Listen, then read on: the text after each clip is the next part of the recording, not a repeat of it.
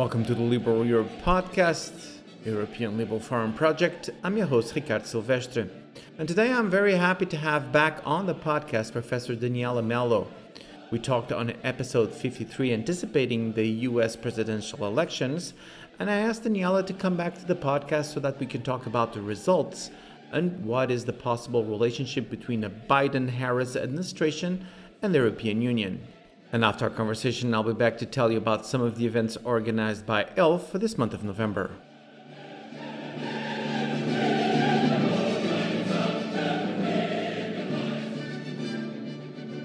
I'm here with Professor Daniela Mello. Daniela, thank you so much for coming back to the podcast. Thank you for having me again. Oh, you're the right person to be here, and I'll try not to, get too panicky on my voice because the way I feel about the U.S. election. So I'm waiting for you to, impart some calmness to my beating heart. I will try, Ricardo, but everyone's very tense on both sides of the Atlantic, it sounds. Indeed, and it's so good to have you here because I want to have your expertise and your analysis. You're in the United States, which puts you closer to the action on this particular, and you're just saying that you're feeling the tension. And actually, that was one of the topics of our last conversation was the tension that we could live during these days. So for a keen observer as you are, tell me what you thought about not only the electoral process, but most importantly about the results. The results were within expectation, right? There has been a lot of talk about the polls failing once again, but within expectation, right?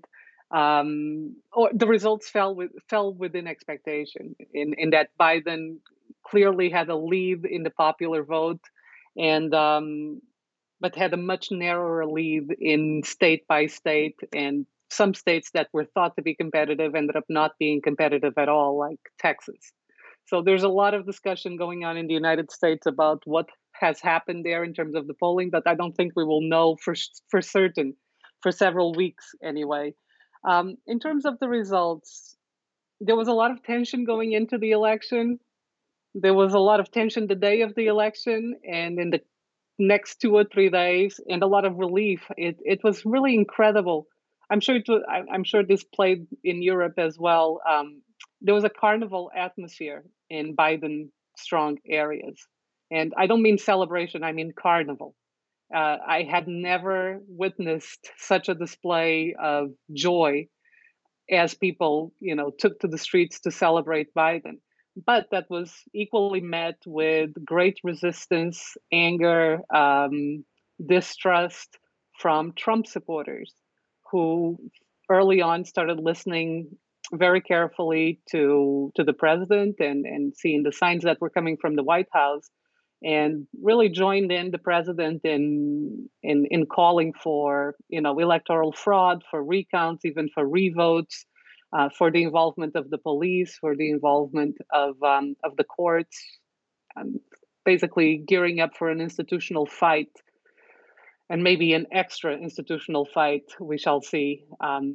To contest the results. So it's been sort of a unique moment in American modern politics, in that I cannot recall any other election over the past 20 years in which we've had this type of outcome, this type of fight, in which we've had the president that pretty much has refused the transition team to come in and to actually start behaving as if a transition is happening. So everything is up in the air. But what I think is interesting, Daniela, and it wasn't a blue wave in a way that if Texas, Florida, North Carolina, Ohio, they all have gone to Biden, then things would be different. Still, I'm sure that President Trump would keep saying that there was fraud everywhere and the election was stolen from him. But still, for Vice President Biden, president-elect now, it was a good showing. The Democrats got back Pennsylvania, Michigan, Wisconsin. They got back Arizona. They're probably going to get back Georgia. So, all in all, we can say that this was actually a very good result for Vice President Biden. There is some discussion about the results for the Democrats at the House of Representatives and not taking the Senate right away. Senate could be tied.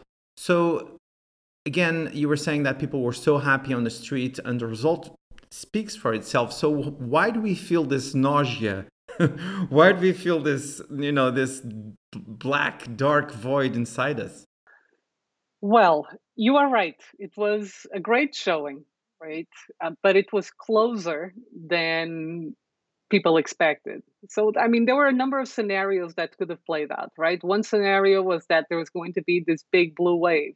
And that was the scenario that the left was really hoping for, a scenario in which the win and the margins of the win would be so big as to be impossible for any sort of recount or any sort of legal shenanigans right, to take place that would undo it. So, a more decisive moment. The scenario that played out was certainly a good scenario for Biden, as you were pointing out. They took multiple states. They even flipped states that had gone with Trump last time, right, and now are going with Biden. But the margins are so small that they really give credence and some I don't know that they give credence, but they certainly don't help in the narrative that nothing went wrong, right? Or in the hopes that a recount might not change, margins of zero point 0.5 or zero point 0.6 and whatnot that we're seeing right now. So why do we still feel um, anxious? We feel anxious because we have a president that, again, is acting once again in a completely counter normative way, and in some ways even counter institutional way, right? It's trying to use the system and trying to use his influence over his own administration to pursue a legal case for which he has not yet produced um, any credible evidence. And what's more concerning this week is the positioning of the Republican Party itself, right? So we know that the positioning of the Republican Party vis-a-vis the claims of fraud was going to matter, and they we have a bit of a split, right? A very few Republicans have actually come forth to congratulate President-elect Biden and to publicly accept right, that President Trump had lost the election. The vast majority of Republicans are either silent or they're coming out in support and helping the president in his crusade to undo the results state by state. So it's a scenario that is a bit more complicated and that lends itself well for a legal battle, let alone a political battle. The political battle started way before the vote started um, being counted. So let's get into that. What is the end game here for the Republicans? So, as you said, four, as we speak right now, Mitt Romney, Lisa Murkowski, Ben Sass, and Susan Collins, they came out and they say, congratulations to Vice President Biden and President-elect. And then you have a group of senators that they just been hiding.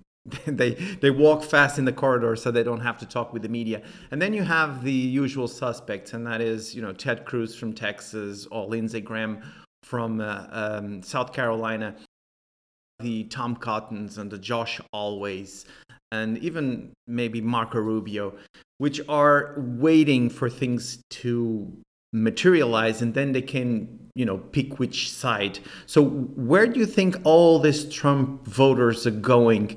And of course, let's not forget the big elephant in the room, which is President Trump itself, that he can say, I will go to 2024. It is true that he may be in prison by then, but each thing at its own time. So how do you see this? And you study social movements. How do you see all this 73 million people going in the next years?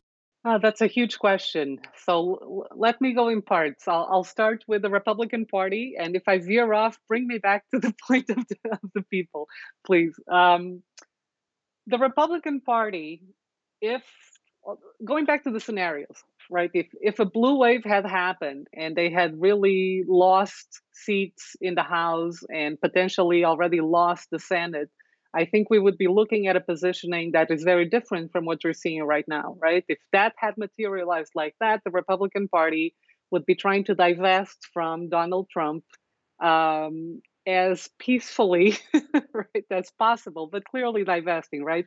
And already talking about what the party post Trump might look like. That's not what happened. So what happened was 70 million people, 71 almost, right, voted for the platform that Donald Trump put forth. In fact, the Republican Party did not lose seats in the House; they gained ground in the House. I mean, in terms of in mathematical terms, they gained more, um, and they are still in play for the Senate. So the two runoff Senate seats in Georgia are everything between now and January. And why are they everything? Because if the Democrats get both of those senators with the vice president, they will be able to control the Senate because they will be at a tie and the vice president can break that tie. I believe that this is the thing that is driving, at least in the short term, the thing that is truly driving Mitch McConnell and the Republican Party altogether in how careful they have been to either support the president or not divest from him, um, no matter how incredible his rhetoric gets in terms of fraud, because right now, Mitch McConnell is looking at an electorate that he needs to maintain active and mobilized. And that electorate is very angry and it's very upset and it's in a fighting mood, but it's a fighting mood for Trump. It makes no logical sense if you want to take the Senate to separate yourself as a party from the president at this moment. So I do truly believe that for Mitch McConnell, that's the biggest play at hand right now. His ability to be able to constrain a President Biden really rests on his ability to maintain control of the Senate. If he loses control of the Senate, he loses the power, right? He loses the ability to constrain the next president. It is a dangerous game, though, because it's a game that continues to lend credence to the rhetoric coming out of the White House. Indeed, and we're going to go into that right away. I just want to make a very dire prediction, and that is in 2024, we're going to have to take a Tucker Carlson from Fox News and Donald J. Trump Jr. So then, then the whole thing will go. Could you hear me sigh very deeply from the side? Then the whole thing will go to a place that it's hot and the sun doesn't shine. So let's hope not. And that's a personal opinion, not a political one. Oh, but let me tell you this one thing before you move on to the next question, because you asked about what happens to these voters and what happens to the party, right? And in terms of mobilization, I think that this is a very dangerous game that the Republican Party is playing right now, because by giving some level of credibility to the accusations that the president is making, they are contributing to the delegitimization of the electoral process, to the erosion of the trust in our institutions, in the process itself, let alone in the political elites, right? I mean, that's not something that is recoverable very quickly. It's going to take years to recover trust from that electorate. And the second thing that really concerns me is right now, things are tense, but they're calm.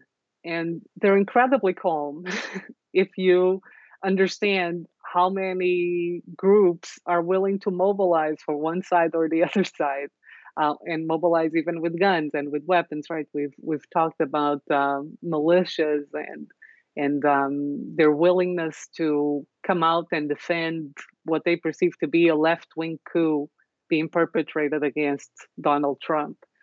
And I am concerned because one possible explanation for the current calm moment is that Donald Trump is promising that there is an institutional path for him to still win the election. But if come December 14th, it becomes very clear that that institutional path is not there and that Donald Trump is not certified as the next president of the United States for a second term, right? Um, then those individuals that are waiting for the institutional process to play in their favor might be finally willing to take matters into their own hands. And I think that's a very credible threat right now in terms of um, having some violence erupt. And I mean, same is true if another thing plays out, right? And if this actually works in the favor of Donald Trump, and he manages to change the votes in the Electoral College, and then December 14th comes and Vice President Biden doesn't get, the electoral votes that he needs, then the left is going to come to the streets, and the protests won't be kind. So it's not, I'm not trying to sound dire, but in terms of playing this out, I'll come back to my previous point that I believe the Republican Party is playing a very dangerous game when it reinforces the message that comes out of the White House without any credible evidence to present.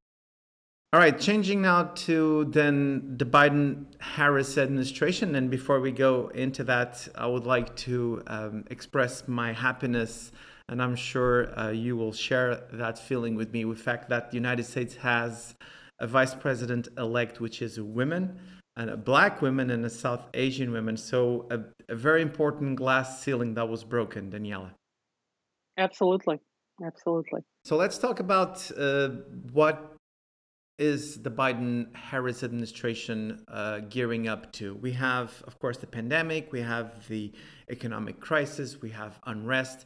So tell me, has, the 2021 starts developing, and then fortunately we had some good news with the vaccine for COVID. And of course, we can have all kinds of packages coming out of the Congress to help the economy.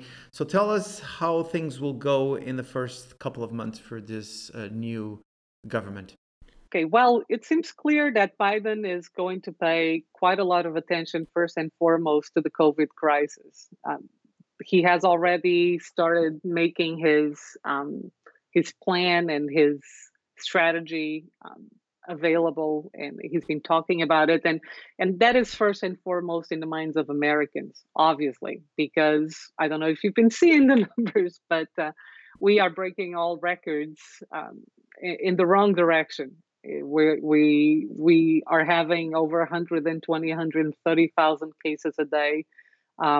We are really nearing a new chaotic stage of the COVID pandemic in the United States. So that's clearly one of the issues. But, Biden is going to come in with really incredible challenges. And one of the challenges that I think is going to weigh on him is how to maintain, actually, not just for the first couple of months, but for the 4 years, how to maintain the coalition that he brought together, right? Yeah, especially because they're fighting amongst them already.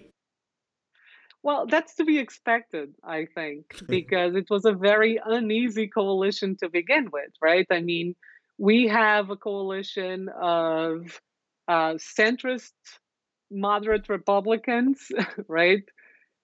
Coalition of moderate Democrats or hardcore Democrats, of progressives, of independents. It is an uneasy coalition. You might call it a negative coalition, a coalition against Trump, as much as it might have been a coalition for a left-wing platform as well. There is a lot of support for Biden himself within that coalition, obviously, but Biden needs to be reminded of that because it's a fragile coalition. And if Trump leaves, he's going to leave.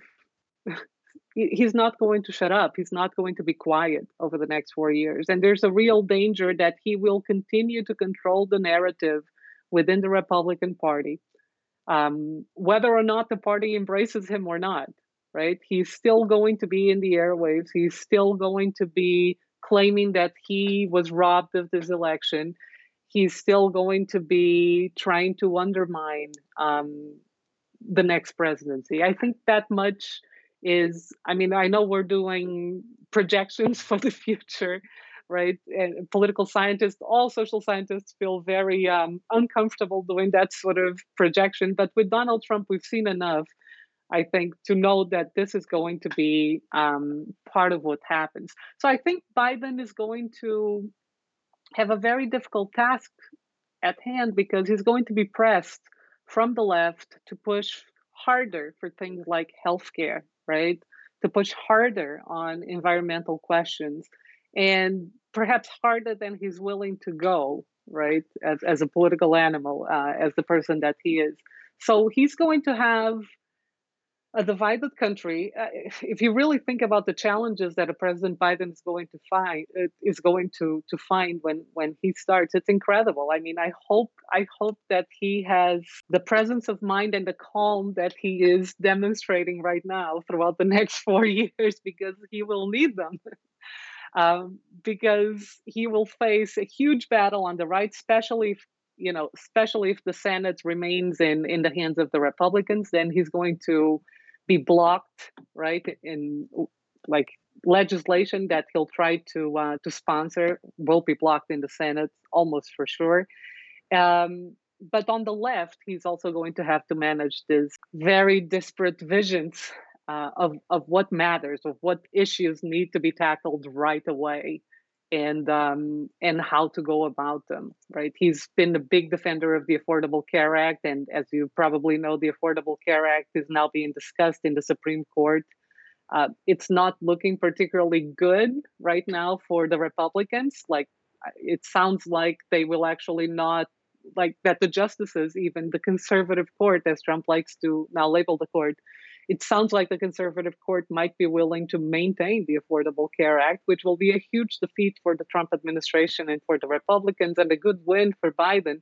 So a good start, a good platform to build from. But anyway, to be seen. I actually do think that the biggest challenge that the president is going to have is a political challenge, right? When it comes to economic packages, when it comes to being able to pass another bailout or some sort of incentive, being able to help the population that is unemployed by passing a new stimulus of some kind. Most of those things, I have faith that he'll be able to actually get the coalition together to pass them, even if the Senate is tight. But the political game is going to be intense over the next 4 years. The balancing of all of these competing interests inside and outside of the two main parties, and depending on whether or not they have control of the Senate, is going to define how much he can actually do, at least until the next midterm elections. One of the things then that this new administration has to also rebuild, it's the relationship with the exterior, meaning particularly for us in this conversation with the European Union. It is my belief, Daniela, tell me what you think about this, that the Biden administration will regain those links that had during the Obama administration, Clinton, and even Bush administration, which is a closeness to the European Union, a belief that this is a good project, the project of building a union with European countries. I do believe that they will also be very supportive of democratic processes in some countries that are going a little bit into illiberal democracies, and I'm thinking about Hungary and Poland. Mm-hmm.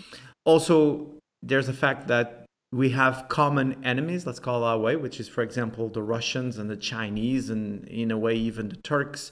So tell me, apart from the good news, which is to have the United States back into Paris Agreement and back to the World Health Organization, tell me what you see from the United States could be a proximity of America to the European Union. Well, I think we can safely bet that we are not going to have a President Biden who is cheerleading the breakup of the European Union, which is what we had with President Trump, which was incredible, really beyond anything in ordinary politics within the transatlantic relationship. So it seems clear that Biden is going to mean a stabilization or a return to a normalization between um, the United States and its European allies. And it's also a sure bet that we'll see a Biden presidency distance itself from providing clear support to the likes of Viktor Orban, right? It was incredible already that one of, if not the first, now I can't remember if it was the first visit to the European Union or one of the first by President Trump was to Poland, right? And so it's not that Poland is not deserving of that sort of honor, is what that meant symbolically, given the tensions within the European Union between the measures that the Polish government and same thing with Hungary, right, that Orban's government were pursuing. So what we can expect for sure is again a normalization between European allies and the United States. Biden is likely to want to undo much of the damage that was done to the relationship during this year. Everyone who's paying attention to this and who wants to see that normalization is certainly looking forward to the changes that will come to the State Department and to the appointments of the State Department. I mean, the ambassadorial appointments of the Trump administration were problematic from a European point of view and very contentious and many appointments actually we had vacant seats for a very very long time, which sent a very strong signal to the Europeans that there was very little interest in maintaining the conversation or in collaborating strategically, right, about issues that matter to both, right? Issues of security, issues of trade, issues of climate. The list is long.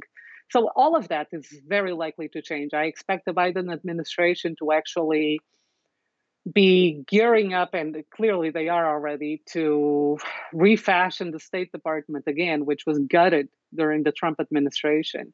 And with that will come a new emphasis on appointing strong ambassadors to position or to countries that are allies and to Brussels, right? An ambassador to the European Union who actually is not proactively trying to break up the European Union and that doesn't see the EU as an enemy. All in all, it's good news for the European Union and it's good news for the transatlantic relationship. What I'm not certain is that the relationship will rebuild immediately. I guess that's to be seen. The extent of the damage, right, between European allies and the United States may take more time to rebuild than just a change in presidency. I don't know. You might have some thought on that. Well, you brought up a point before we start recording, and for people to like podcasts and how podcasts are recorded. Of course, I was talking with Daniela before we started recording, and you said something really interesting, which was if Biden go and gets most of the Obama team for the State Department, we go back to a relationship that was a good relationship. But I think Biden will be more kind of a realpolitik level. So I'm quite positive. And in the last minutes, I know that it's not a forte of you, but what do you think about, NATO and exactly like I was saying, this pushback against Russia?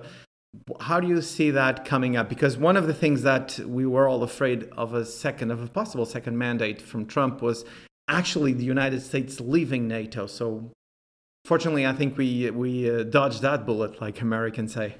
Well, I think we can expect that in terms of trade, for instance, that we'll see some level of normalization, like the fightings within the WTO between the EU and the United States. At least the rhetoric is going to come down on that fight, and we might even see a reversal on the tariffs that Trump imposed on a lot of European products, including Portuguese wines and all of these products that suddenly became a lot more expensive to import in the United States because of these tariffs meant to punish, right, the Europeans for unfair trade deals. I'm using the Trump logic.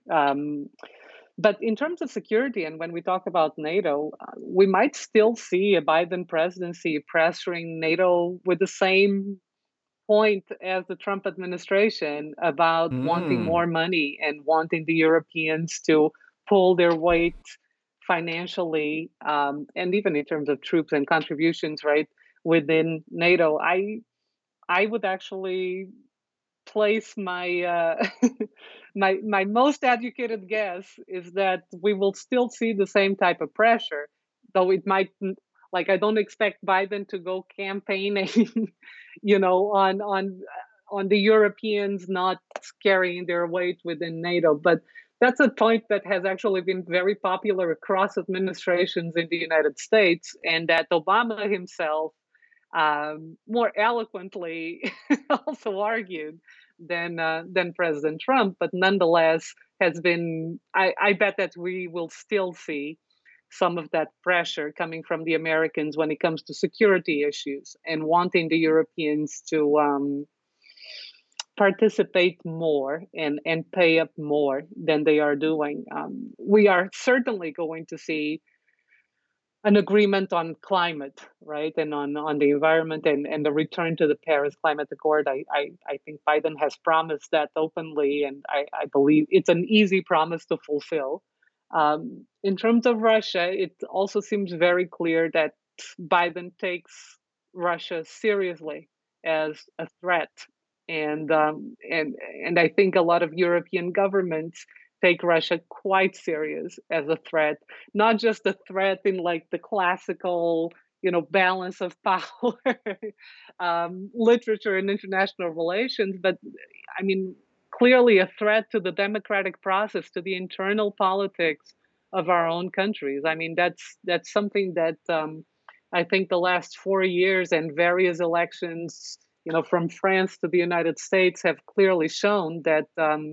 The power to destabilize the internal politics of a democracy is something to be reckoned with, and that we need tools to face what that means in the future. We need tools to undo the damage of bots, the damage of misinformation campaigns, of spying. Right? I mean, spying has always happened, but the way that's being used and deployed strategically at critical junctures in democratic, um, you know, critical junctures. I mean, during campaigns and during elections.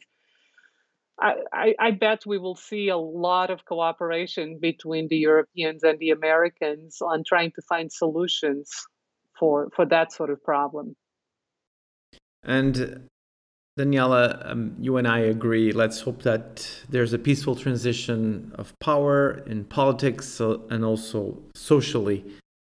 And also that the United States goes back to its proper place in the international community and also with a close relationship with us Europeans. So, Daniela, this has been great. Thank you so much for doing these 2 podcasts with me. It's been a fascinating conversation to have with you. And I'm going to ask you to come back to the podcast maybe in January or late January once, all the dust settles and we have a Biden-Harris administration. It will be my pleasure. Thank you so much for being on the podcast, Daniela. Thank you.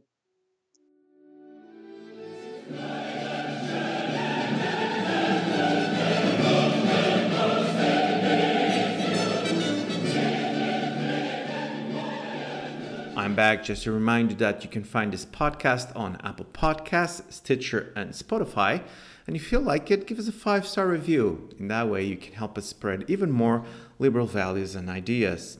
And now for some of the events organized by ELFA this month of November. On the 25th of November, based in Greece, we have the webinar EU Ascension and Economic Freedom.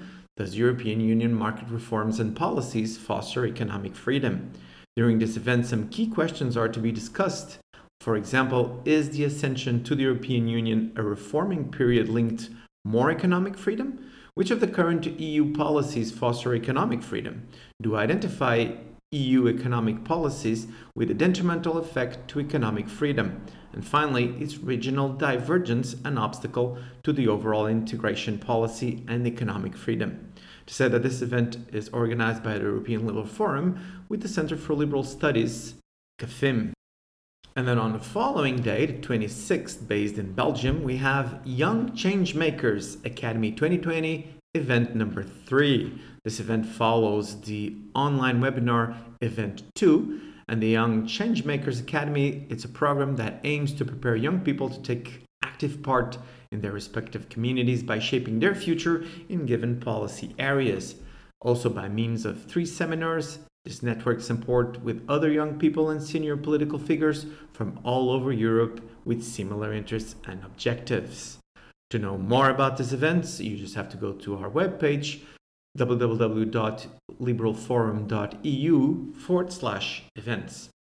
And this is all for now, but I'll be back soon with more podcasts. Until then, let's keep making the world a better place.